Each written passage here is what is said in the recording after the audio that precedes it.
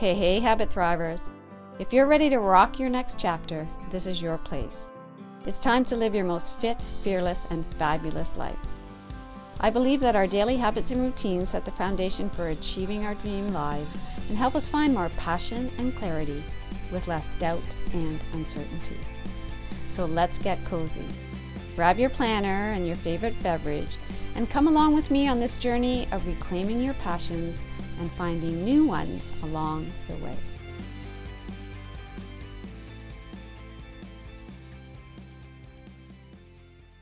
Hey, Habit Thrivers. Welcome to episode 7 of your Habit Thrive podcast. This episode, will yoga and meditation really change my life, is the second of 4 meditation episodes in this month of August. And when you remember back or have a chance to listen to last week's episode number 6, I posed the question, meditation, why bother? Can it actually make me feel better, feel happier, feel more content, at peace?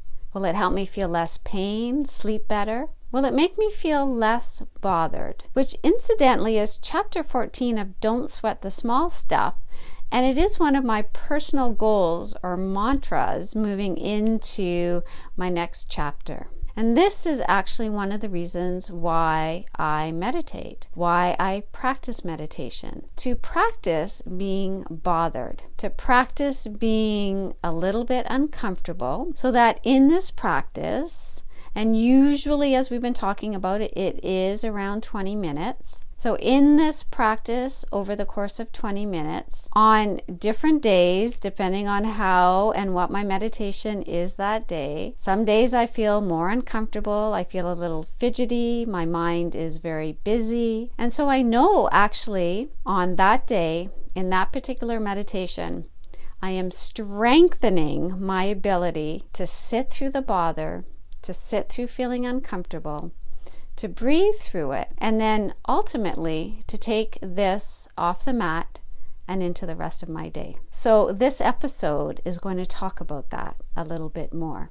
And the title of this episode today came to me as I was peering up at my bookshelf. When you start to think about something, all of a sudden a book, a magazine, a song, something will come up and it will just come into your awareness. You've heard me say that before. So this book, Will Yoga and Meditation Really Change My Life? Personal Stories from 25 of North America's Leading Teachers. That's the book that jumped off the bookshelf at me. It was published in 2003, so about 20 years ago. So it was published the year after I started my yoga certification with the Esther Myers Yoga Studio in Toronto, Ontario. And my teacher, Esther Myers, was one of these 25 leading teachers in North America sharing her personal story. And this was a big deal. There were probably at that time thousands of yoga and meditation teachers in North America. And here's my teacher from Ontario, Canada, being highlighted in this book. And I would say for good reason. Esther has since passed, and I feel so blessed to have had that time with her to benefit from her knowledge, her expertise, and her love of yoga and pranayama. So pranayama to her was a type of meditation where the focus of attention is on the breath. Pranayama translated from Sanskrit, prana meaning life energy or life force, and yama meaning control. So as you practice pranayama, you are regulating your breath, you are manipulating your breath in a sense where you can make it longer, make it shorter, change where you're feeling the breath in the body. I like to say in pranayama that we are exploring the breath. I really like that concept of exploring. The cool thing about the breath as a technique or a tool of our awareness, and I'm going to say during meditation, a tool and a technique of our awareness and of our wellness, I should say, is that it is always with us. Sometimes we do have to hunt for the breath a little bit, but it is always with us. We don't have to tell our bodies to inhale or exhale. Our bodies just figure it out. And we just go along through the day. We go along for the ride. But what is so awesome is that we can tell the body when to inhale, when to exhale as well. So it happens automatically, but we can also have a little bit of control. Telling our body when to inhale, when to exhale, how long to inhale and exhale, perhaps to just inhale through one nostril and exhale through the other, or do the reverse, okay, to breathe in through the mouth or the nose. We can change where we are sending the breath in the body, and we can even change the rhythm and the tempo, all of which has an effect on our nervous system, our moods, our energy, our sleep, and everything really. Esther introduced me to the power of the breath, and she was one of the first teachers who had me contemplate the idea that we don't do meditation and yoga and pranayama to get better at sitting cross-legged on the floor or standing on our heads, and she loved to do headstands. But we practice ultimately to get better at life. For me, though, I have to say that I did get better at breathing. I was a card-carrying breath holder, shoulders up at the ears, contracted muscles around my diaphragm, just ready to pivot in one direction or the other. And then I learned to breathe. I exhaled, and I haven't stopped. I'd have to say that we're actually not taught to breathe. And I've had this discussion with various students over the years and classes when we talk about breathing, and people would say, well, I know how to breathe. It is really interesting because as we're born, we are natural belly breathers. And then through life, through sitting in school, through sitting at our desks, through the clothes we wear, the activities we do, the thoughts in our head, we actually learn to stop breathing. Or sometimes we learn how to kind of compensate for our breath through different as some experts would say, some disordered breathing. So breathing shallow breaths high up in our chest, paradoxical breathing where we are reversing our inhales and our exhales where they're happening in our body. Okay, as I mentioned, breath holding, mouth breathing, all types of variation of breathing that sometimes have us feeling tense and sore and tired or anxious, feeling or having indigestion and other nervous system issues, and then we breathe. And often when we just breathe and we just feel our breath, we start to feel better. So if you're thinking meditation, why bother? I'm going to say do it for your breath and just start with that. So the short answer as well to the question, will yoga and meditation change my life, is again that if all you do is learn how to breathe, or to perhaps even stop a little bit of the breath holding, yes, it can change the moment that you're in. It could change the rest of your morning or the rest of your day. And this, again, is why I meditate. So last week we talked about meditation, and I had you doing something that some of you, I had emails about this, which was wonderful, asking about eating the frog. So what did I mean about meditating and eating the frog? And it is interesting because I have been meditating, and let's just say there has been a frog involved in the last couple of weeks in my meditation, has been close by, so it is kind of funny. I think that's probably why it popped into my head, the concept of eating the frog, which is a phrase by a productivity expert or guru named Brian Tracy, and he talks about or used the term eating the frog to mean do the toughest stuff first. And this is why I am suggesting that, again, for the meditation this week, that we do a silent meditation, again around 20 minutes, and this is not easy from a mind perspective. But what I do want to suggest is that from a habit perspective, a silent meditation is actually a very easy meditation to do.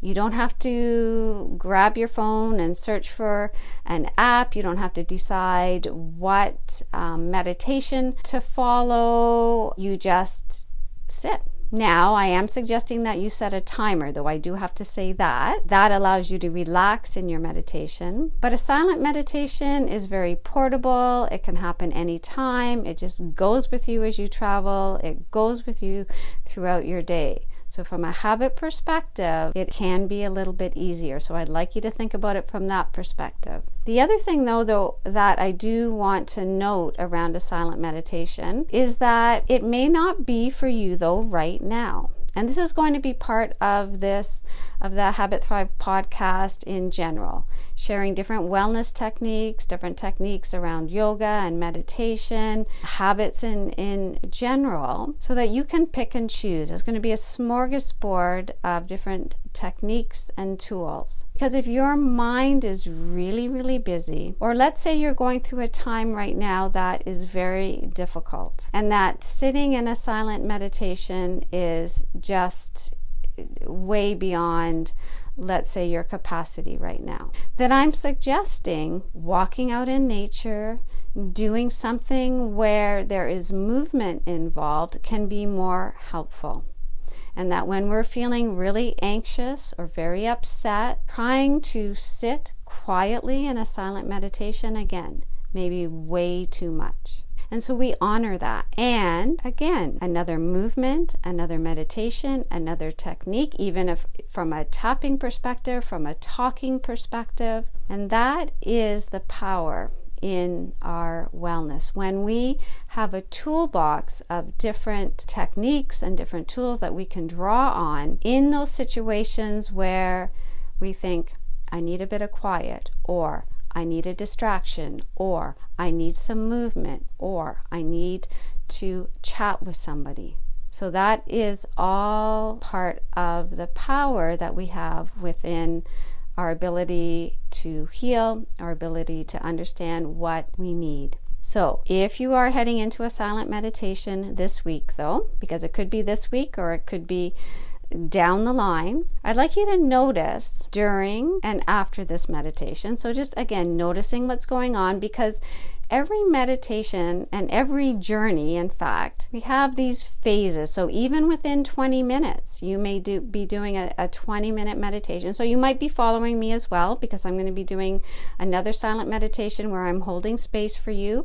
So you can go to my YouTube channel or to my Women's Wellness Facebook page. I won't be saying anything again. You can just click on it and just know that I'm holding space for you, and we're holding space for everyone together who's doing this. And during that silent meditation, this may happen. It doesn't happen for every single person, but you may find that the beginning is a little bit more challenging because you're just kind of settling in and you're trying to get comfortable, and you might be straightening your legs and bending them and doing a few stretches, a little bit, some yoga postures. You're getting settled in. And then you may be able to go through, let's say, a good part of that meditation until about the last few minutes. And then your mind again is thinking, is it going to be over soon?